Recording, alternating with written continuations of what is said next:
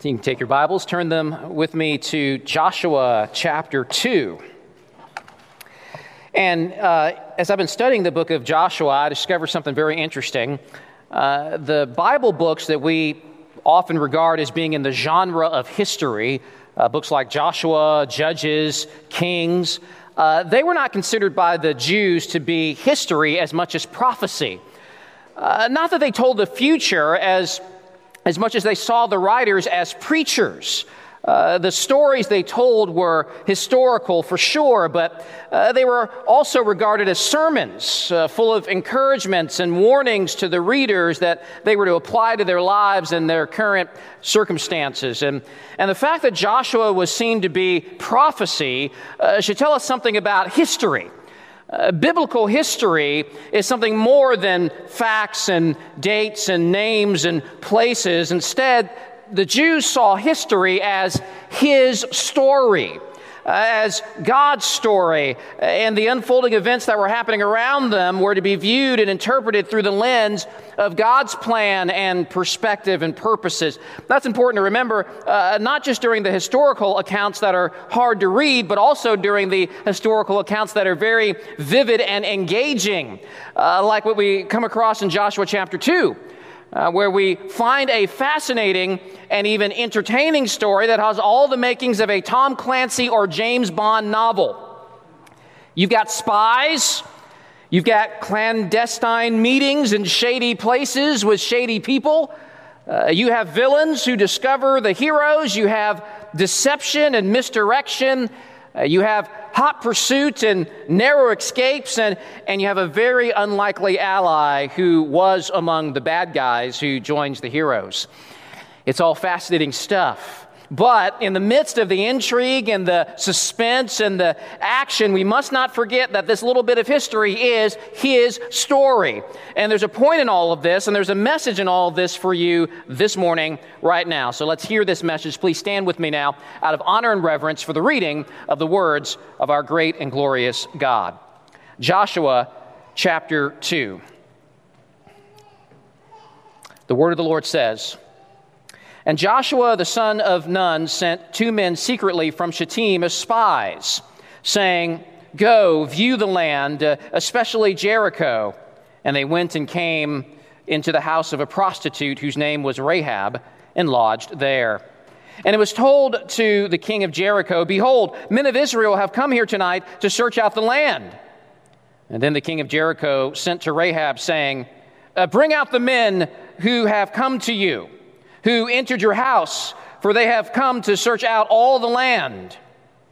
But the woman had taken the 2 men and hidden them.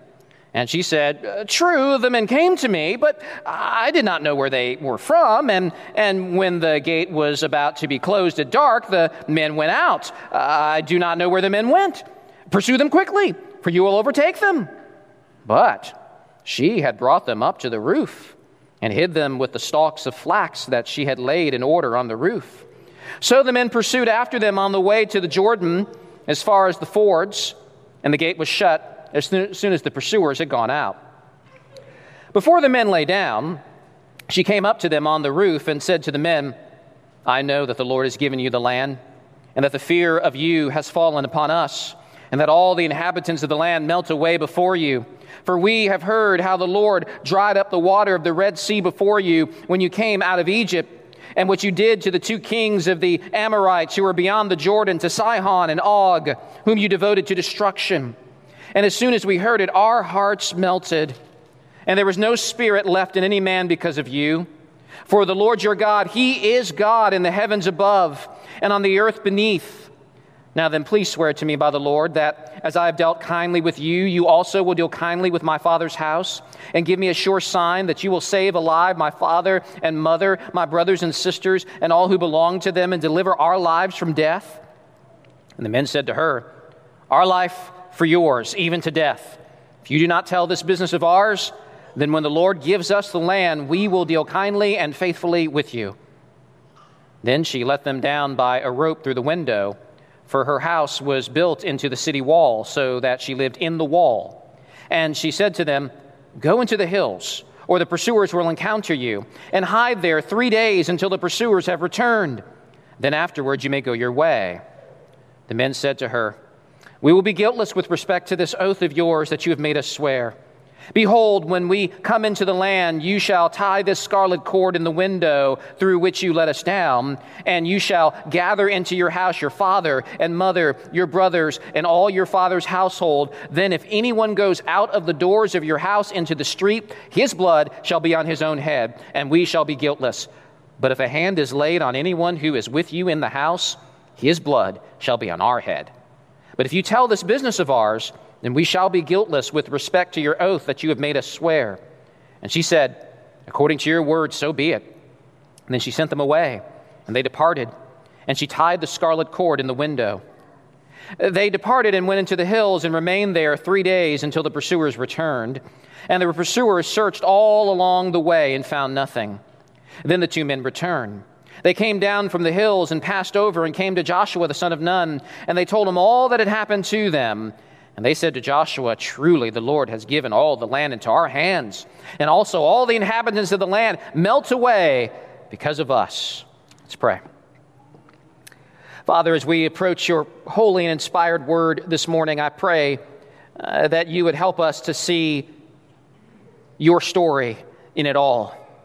And I pray that you, by your Spirit, would illuminate the text so that we might better hear and perceive and believe in the word and the message that you have for us this morning. And we ask it in Jesus' name. Amen. You may be seated.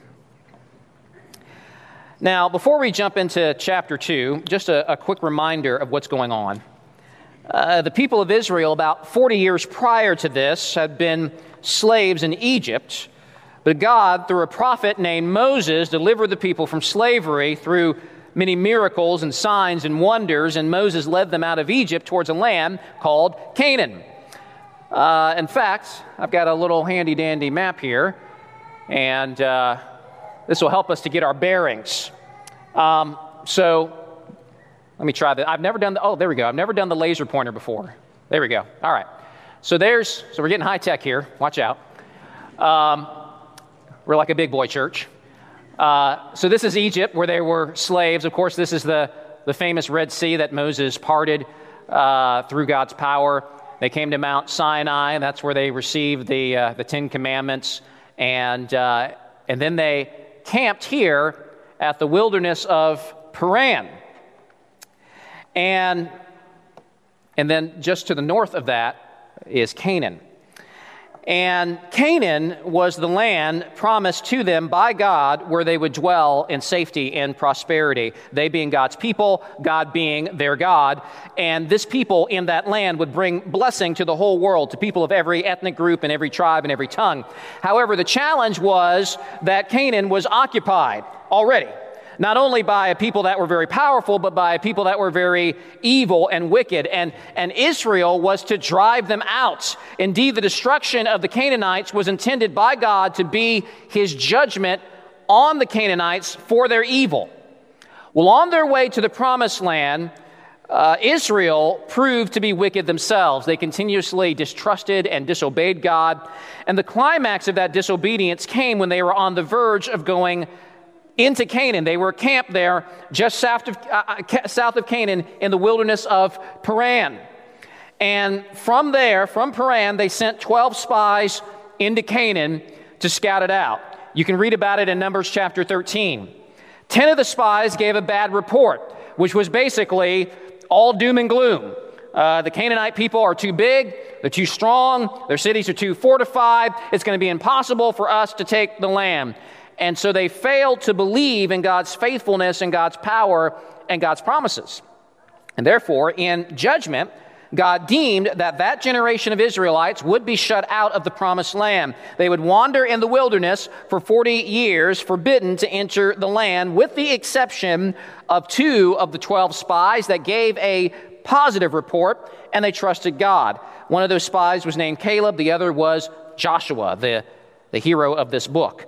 And they and the next generation of Israelites would be the ones to go into the land. And so the book of Joshua begins with Joshua standing at the head of this new generation of Israelites. They're on the edges of Canaan, and the time has come for them to finally enter. So I've divided chapter 2 into 5 acts, and we're going to stick with the spy thriller theme here. And so I've entitled Act 1 as Mission Impossible, the Jericho break-in. And yes, I had that music going through my head as I was preparing for this message. All right, verse 1.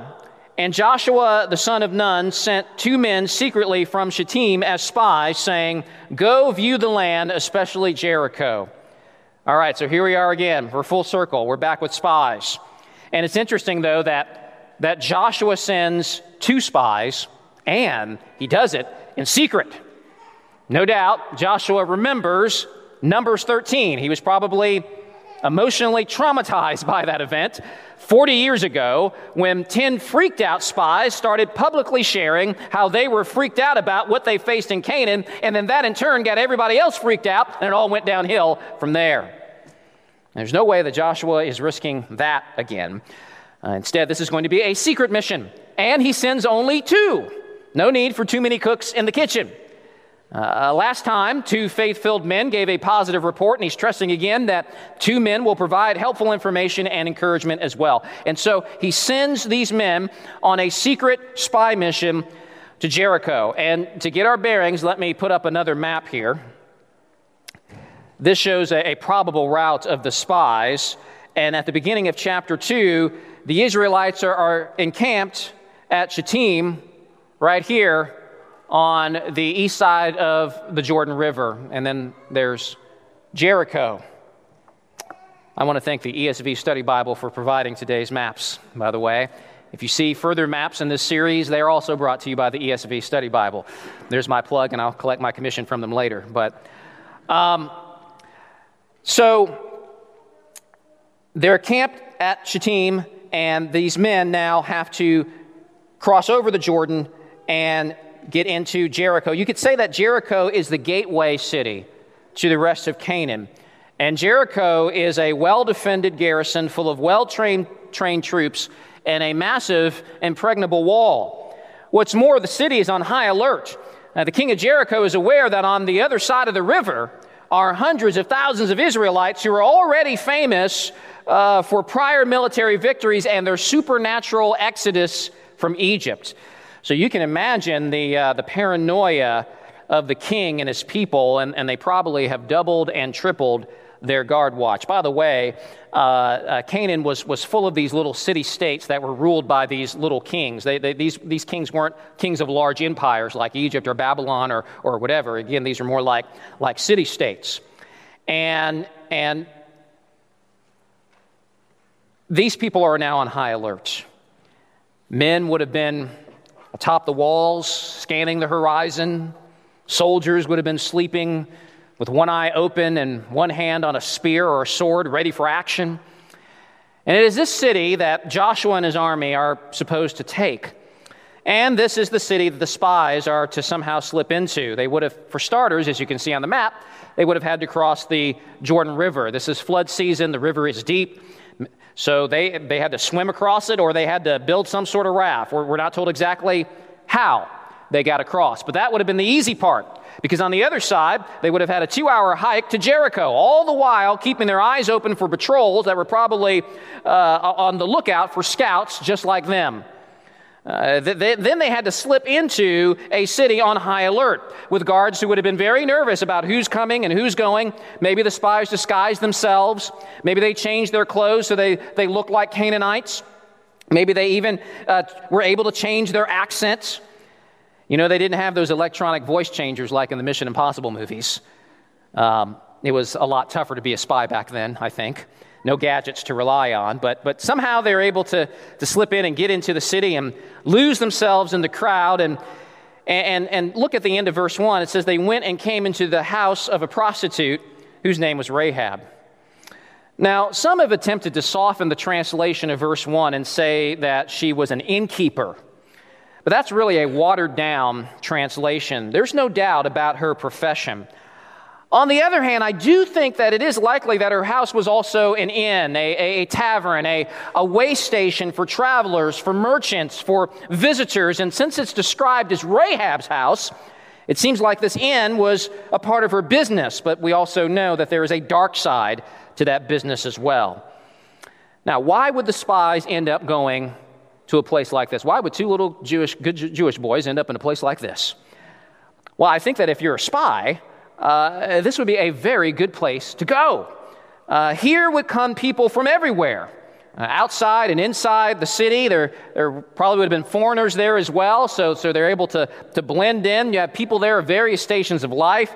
This would have been the perfect place for people with sharp ears to pick up on information and current news about the local situation, a place where perhaps you could get into a conversation with somebody who's in the know. It seems like a great place to gather lots of intelligence. But it turns out that maybe the spies are not as good as we thought. The king's own security personnel not only spotted these two men, but they knew exactly where they went. You know, in spy movies, sometimes you'll hear someone say, I have a tail, which means somebody's following me. Well, apparently these spies had a tail who was better than them. They were being watched and followed, and they didn't even know it. And in a city that is paranoid and on high alert, word moves fast. And so, verse 2, it was told to the king of Jericho, "Behold, men of Israel have come here tonight to search out the land." And then the king of Jericho sent to Rahab, in other words, sent men to Rahab, saying, "Bring out the men who have come to you, who entered your house, for they have come to search out all the land." Now, sometime before the guards pounded on her door, Rahab must have discovered the true identity of these spies, which is yet another indication that these spies are not on the same caliber as James Bond or Mission Impossible's Ethan Hunt. Rahab was able to figure it out pretty quickly. And it seems like these guys are really blowing their mission. And as the guards now are at the door demanding that Rahab surrender these men, it seems like the jig is up and it's all over. Their cover's blown. These spies have nowhere to go. They could try charging out the door, but the guards are waiting there for them. If they jump out the window, the king's guards on horses and chariots would run them down. And so their fate is in the hands of an unscrupulous Canaanite who had much to gain from turning them in, which leads to Act 2, unexpected ally, protection from a shady lady. By shady lady, I'm, of course, being charitable there. This was a woman who sold her body to anybody who came, denying no one who walked through her door. She was a painted Canaanite prostitute from a wicked and rebellious and idolatrous people. She wasn't just an innkeeper, as some say. New Testament calls Rahab a prostitute, and the word is translated from the Greek word porne. We get our word pornography from it. And if this woman would sell her body for money, surely she would sell these spies. Who knows how much reward and favor she might get from the king for being involved in their capture. And yet, as we see here, the story takes an incredible twist as these inept spies are saved from certain death by a harlot who is a part of the enemy of God's people. And Rahab saves her Israelite guests by deceiving the guards. Look at verse 4. The woman had taken the two men and hidden them, and she said, "True, the men came to me, but I did not know where they were from, and when the gate was about to be closed at dark, the men went out. I do not know where the men went. Pursue them quickly, for you will overtake them." But she had brought them up to the roof and hid them with the stalks of flax that she had laid in order on the roof. So the men pursued after them on the way to the Jordan as far as the fords, and the gate was shut as soon as the pursuers had gone in. That last part's not great because now they're shut in the city. But if the Israelite spies are somewhat inept, and by the way, let's not blame them. This was their first attempt at spying. This Jericho security force is equally inept, if not worse. They believe Rahab, and they go charging eastward on a wild goose chase towards the Jordan River. All the while, the spies are right there in Jericho, under their noses all along. The king's agents evidently have no suspicion that Rahab would actually want to help these Israelites. The whole city is gripped with fear because of Israel, and they all see themselves under a huge cloud of threats. Israel is seen by Jericho as harbingers of doom that they must resist and fight back against, and they assume Rahab feels the same way. But while the response of the guards to the coming storm is fear and hostility, The response of Rahab is different. And we have to ask ourselves, why? Why is Rahab different? Why does she respond differently than the rest of Jericho? And it is at this point, when that all-important question is hanging in the air, that unfortunately many Bible studies and sermons go off point and onto a very long rabbit trail about Rahab's lying to save her guests. And this launches into long conversations about the ethics of Rahab's lying, and are there certain situations where lying is permissible, and what about if someone's life is on the line, and does Joshua chapter 2 endorse lying in extreme life-threatening situations? And some of you want me to go on that rabbit trail. I'm not going there, because that's not the point of this passage. The author's intent is not to give a treatise on if it's ever permissible to lie to the authorities. If you're interested in that topic, I'd encourage you to have that conversation among yourselves after church, during lunch, or even better, go to Jordan and Ruth's house for Sunday discussion Sunday tonight. That's Sunday, spelled S-U-N-D-A-E. Yes, there'll be ice cream there. Their address is in the bulletin. This is a new thing that the Smiths have started Sunday evenings at 7 for a time of discussion of the sermon where you can camp out on fun little tangents like that. And I promise you, Jordan will have all of the answers for you on that particular topic. That's not where we're going this morning, except to say that the author of Joshua neither condemns nor commends Rahab's lie, because that's not what he wants us to focus on. He wants us to focus not on Rahab's lie, but on Rahab's truth, which leads to Act 3, shocking confession, the simple faith of a sinner. The author has structured this story in a way that makes it clear that the most important thing he wants you to take away from this is Rahab's confession of faith. The author puts it right in the middle of this story so you can't miss it. For those of you who are familiar with chiasms and Hebrew writing in the Bible, and how sometimes stories are structured and the most important thing is put in the middle of the chiasm. That's how Joshua chapter 2 is structured. This is what he wants you to get. If you miss everything else, get this. Verse 9. I know that the Lord has given you the land, and that the fear of you has fallen upon us, and that all the inhabitants of the land melt away before you. For we have heard how the Lord dried up the water of the Red Sea before you when you came out of Egypt, and what you did to the 2 kings of the Amorites who were beyond the Jordan, to Sihon and Og, whom you devoted for destruction. Isn't that interesting? Word has gotten around about this.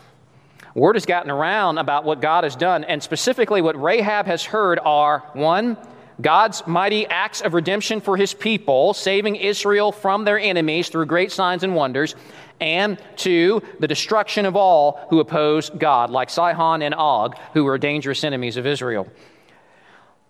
All in Jericho are aware of the events of the Exodus and the subsequent victories of Israel, and here's what's interesting. They all know that it's the Lord's doing. They clearly see the hand of God on Israel. They clearly see that the supernatural is with Israel. Rahab here talks about Og and Sihon being devoted to destruction. It's interesting language. That's the language of holy war. That's the language of divine judgment. And it's Rahab that's using this language. Rahab perceives that what's happening is not some invading army greedy for territory. This is not just some land grab. Instead, Rahab knows that this is a targeted campaign. There seems to be at least some awareness that what is happening is divine judgment from the Lord. So Rahab knows about God's redemption of his people, and she knows about God's judgment on his enemies. And these truths she has heard, these truths have gripped Rahab's heart and is awakening faith. Faith comes by hearing, Scripture says, and she is hearing powerful truths about God. Verse 11, and as soon as we heard it, our hearts melted, and there was no spirit left in any man because of you. For the Lord your God, He is God in the heavens above and on the earth beneath. That is an amazing confession. You see, the Canaanites were a people not unlike many others in the ancient world who believed in a multiplicity of gods. Gods who had some power, but they were limited in their sovereignty. So you find in these ancient mythologies beings like a god of the hills, and so his power is restricted to the hills. Or a god of the plains, or a god of the sea, or a god of the sky. Their domain and control was limited. But as Rahab has contemplated and pondered all she's heard about Israel's God, she recognizes him to be something altogether different. This isn't some local tribal deity whose power is constrained. This one is God in the heavens above and on the earth beneath. That's a way of saying he's God everywhere. And he is real. And he really has acted in history. And he is superior to everything that Rahab has spent her whole life living for and believing in and worshiping. And there is something about this God that has captivated her imagination. She's not heard of anything like this before. She's captivated and afraid. She says, our hearts melted, and there was no spirit left in any man. But there's more. Rahab's response is to be contrasted with that of the king of Jericho and all the rest of Jericho, for that matter. Everyone in Jericho associates the coming of Israel with the coming of God, and they are rightfully afraid. Now, if you knew that a God who parted seas and who devastated Egypt, a world empire, through signs and wonders, who delivered Israel's enemies into their hands, if you knew that that God was going to be here in full force and power in just a few days, what would you do? How would you respond? How did Jericho respond? With humility and repentance? No, with resistance. They have reinforced their walls. They barred and locked their gates. They have weapons ready. They are hunting down Israeli spies. They are digging in their heels. They are, on the one hand, afraid of God, but on the other hand, still raising a clenched fist high in defiance. And this, my friends, is how men in their natural sinful condition always respond to God and the idea of his judgment. With anger, defiance, resistance, they cling to their gods, they clutch their idols, they embrace their sin, and in pride fight back. This is how sinful man always responds. This is how men responded when Jesus came into the world. And so John writes that the light into the world, and people love the darkness rather than the light because their works were evil. For everyone who does wicked things hates the light and does not come to the light, lest his work should be exposed. This is why when you preach the gospel to your friends, your neighbors, whomever, you should not be surprised if the result is resistance and mockery and even anger. Folks, the human heart has not changed since Jericho.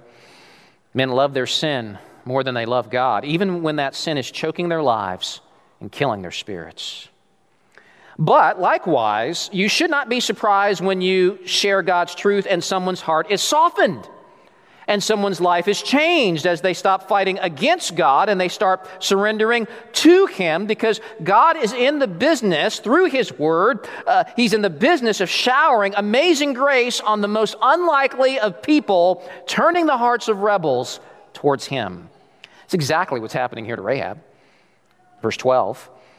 Now then, please swear to me by the Lord that as I have dealt kindly with you, you also will deal kindly with my father's house, and give me a sure sign that you will save alive my father and mother, my brothers and sisters, and all who belong to them, and deliver our lives from death. While the king of Jericho responds to the coming judgment with fear, anger, and hostile resistance, Rahab responds with a plea for mercy. And this is right and proper. This is a proper response in the face of the coming storm of God's judgment. She pleads deliverance from death. Rahab views the coming of God not just as a harbinger of justice and destruction, But this is very important. She also sees God as a potential Savior and ally. Her request for deliverance is not just a request to not be killed. She doesn't intend to wander around as a homeless vagabond after Jericho is overthrown. Rahab's plea is not just to be spared the sword, but that she might come under the protection of Israel and her God, that she might become a part of Israel, a part of God's people with God as her God. And so Rahab in this moment, amazingly, is beginning to perceive something that nobody else in Jericho perceives. Indeed, she is perceiving, and this is no exaggeration, she is perceiving one of the most important truths in the universe. Namely, that yes, God's judgment is coming, and the storm of God's judgment is fierce and powerful and utterly devastating. But, just as importantly, refuge from God is found in God. Refuge from God is found in God. The one who has the power to judge is also the one who has the power to save. Is that not the beautiful truth of Psalm 2, which points to Jesus as the great messianic king, God's special son, whom all the kings of the earth are in rebellion against, and who will come and bring terrifying wrath and judgment and destruction to all who have opposed him. And yet this same psalm urges these same rebels to do something that is counterintuitive. The psalmist writes, I'll need you to flip that over for me. There we go. Kiss the Son, lest he be angry, and you perish in the way, for his wrath is quickly kindled. Blessed are all who take refuge in him. That's exactly what Rahab is seeking to do, seeking refuge in God, which leads to Act 4. Unlikely alliance. Enemies become friends. Verse 14, the men said to her, our life for yours, even to death. If you do not tell this business of ours, and then when the Lord gives us the land, we will deal kindly and faithfully with you. In the following verses, she helps the spies escape. I want you to understand here the significance of what's going on. It's not just that Rahab is confessing some doctrinal truths about God in all of this. And it's not just that she is confessing a desire to be spared from judgment. There's more going on here. Folks, it's not enough to not be an atheist, to merely say that you believe in God. True faith is demonstrated in action. And we have seen Rahab's actions all throughout this chapter in her assistance to the spies, which is a big deal. Because Rahab is risking it all here, friends. She is banking everything on her hopes in God. She risks being branded as a traitor by her people. She risks execution in aiding and abetting the enemy. She is banking her entire future on God, because that's what true faith does. Now, this verse should seem very familiar to you after our recent sermon series. James chapter 2, verse 25. James says, was not also Rahab the prostitute justified by works when she received the messengers and sent them out by another way? Being justified by works doesn't mean here that your good deeds earn your way into heaven. That's impossible. Instead, it means that one's faith is proved to be genuine and real based on works for God that spring forth from faith. It's works of faith. This is very important because there are many who say that they are Christians, who say that they believe in God. They may even attend church, and yet it's all talk. There's nothing in their lives to demonstrate their faith. We spent 19 weeks in the book of James this year talking about that faith works, that faith produces a life bent towards God. And Rahab here, in helping the spies, is essentially exercising faith. She's cutting ties with the Canaanites. She's leaving the past behind. The king of Jericho is willing to fight for his city, but Rahab sees that as a fool's errand. And she transfers her allegiance from Canaan to Israel. from her old gods to the one true God. Her old life as an immoral, idolatrous prostitute to a new life as a daughter of God among the people of God. That's what it means to be a part of God's people, both then and now. And Jesus puts it this way: if anyone comes to me and does not hate his own father and mother and wife and children and brothers and sisters, yes, and even his own life, he cannot be my disciple. Whoever does not bear his own cross and come after me cannot be my disciple. Any one of you who does not renounce all that he has cannot be my disciple.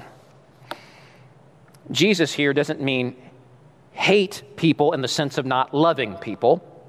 Indeed, instead, what he means is that being a Christian means seeking to make your main allegiance to Christ, not to your family, not to your friends, not to your personal agenda, not to any of those old things about your old life. It means turning away from anything in your life that is contrary to what God wants for your life.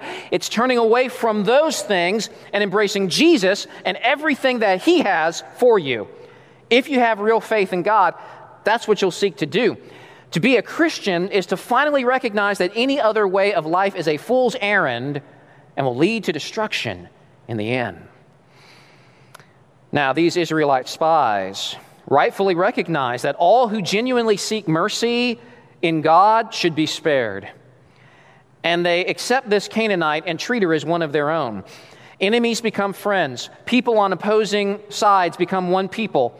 And we see here in Joshua 1 the first fruits of what God promised Abraham, the father of the Jewish nation, that long ago, through you, the whole world would be blessed. And these Israelite spies perceive in all of this a shadowy glimpse of something that the gospel of Jesus Christ will make clear, crystal clear, centuries later when the Apostle Paul writes, "Remember that you Gentiles, you non-Jews, were at that time separated from Christ, alienated from the commonwealth of Israel, and strangers to the covenants of promise, having no hope and without God in the world, but now in Christ Jesus, you who once were far off have been brought near by the blood of Christ, for he himself is our peace, who has made us both one and has broken down in his flesh the dividing wall of hostility, that he might create in himself one new man in the place of two, so making peace. So then,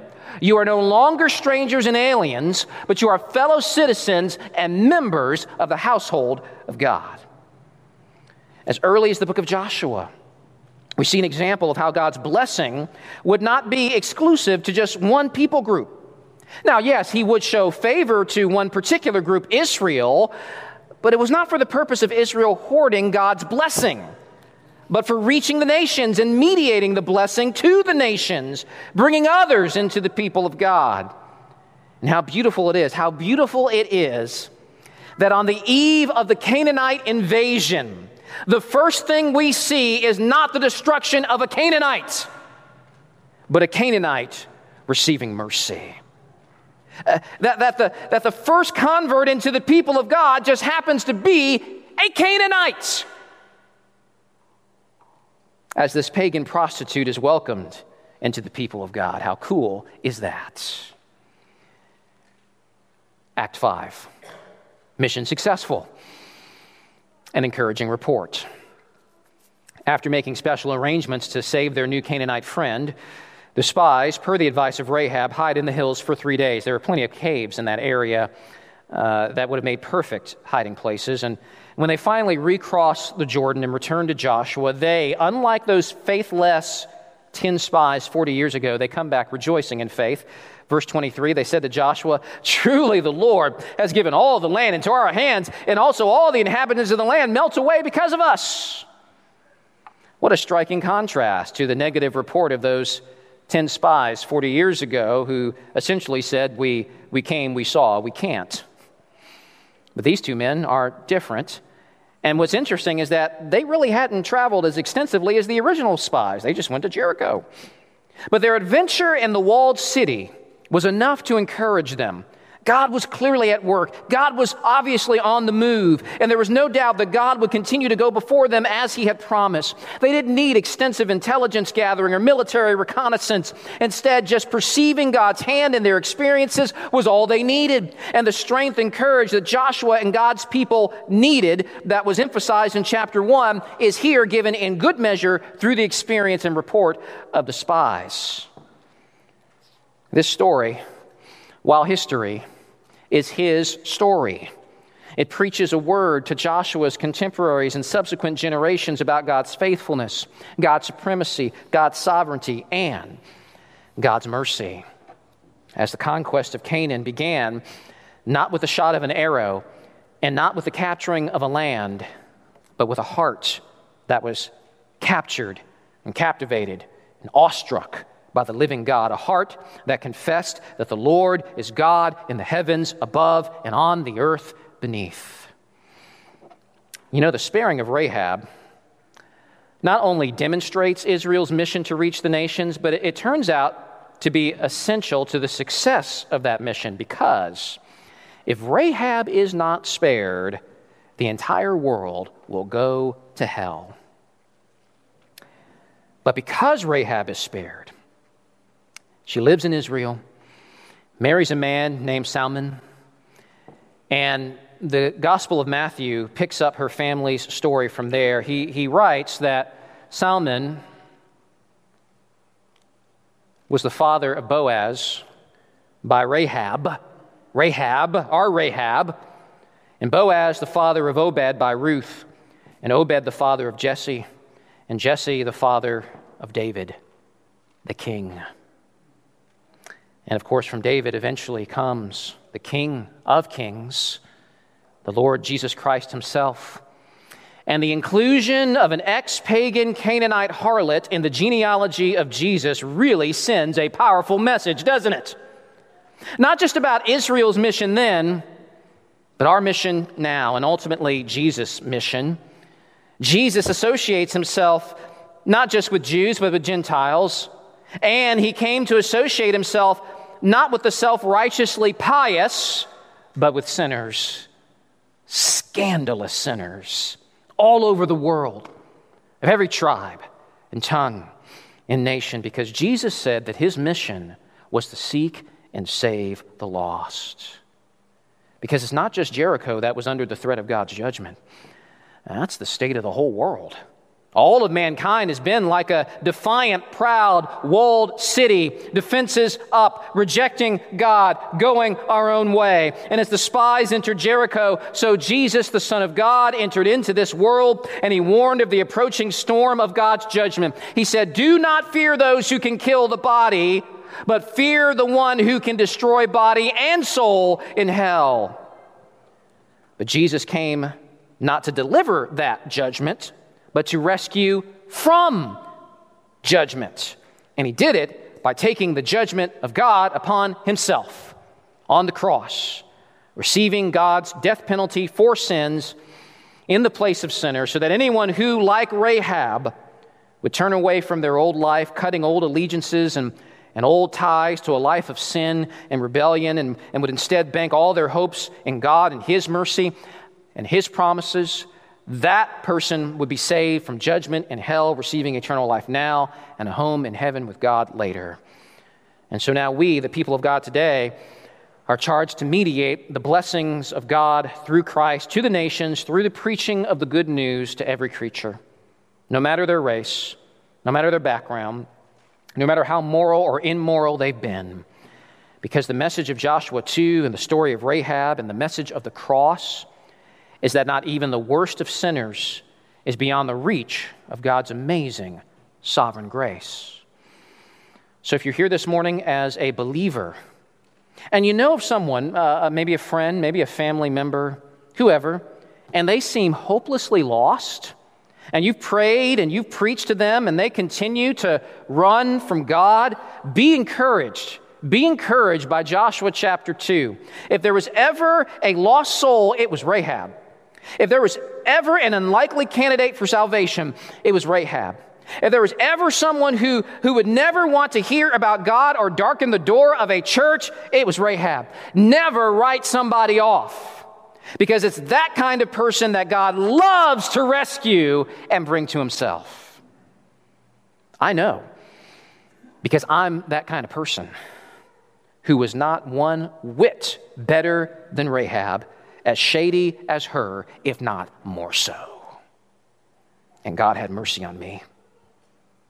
Others of you here can relate as you sit here this morning as trophies of God's amazing grace. And if he can save Rahab, and if he can save me, and if he can save you, he can save anybody, because his grace is that amazing. If you're here this morning as an unbeliever, you need to know that the approaching devastation to the city of Jericho is just a foretaste of a worse judgment to come. And deep inside, you know this. You know, like the Canaanites, that you've sinned against God. Like Rahab, your past is dubious and shady and checkered. You've been an idolater, not worshiping gods of sticks and stones, but holding on to other things as more important than God. And you know you deserve God's punishment. And there are two responses, two ways to live, two ways to prepare for the coming storm of judgment. One is to raise your fist in continued stubborn defiance, like Jericho, who trusted in their walls, in their fortifications, in their gods. Or you can join Rahab and you can say with her, "The Lord God, he is God in the heavens above and on the earth beneath, and I want him to be my God." And you can cast yourself at the feet of his mercy. Perhaps you feel you can't do that. Perhaps you feel dirty, guilty, like you've done too many bad things. Again, that's one of the reasons why the story of Rahab is here. Rahab, a Canaanite with a dark past, a dubious moral character, part of a people that lived lives that were against everything the people of God stood for, engaged in the grossest of immorality, even sacrificing their babies to their gods. This is Rahab's background. What's yours?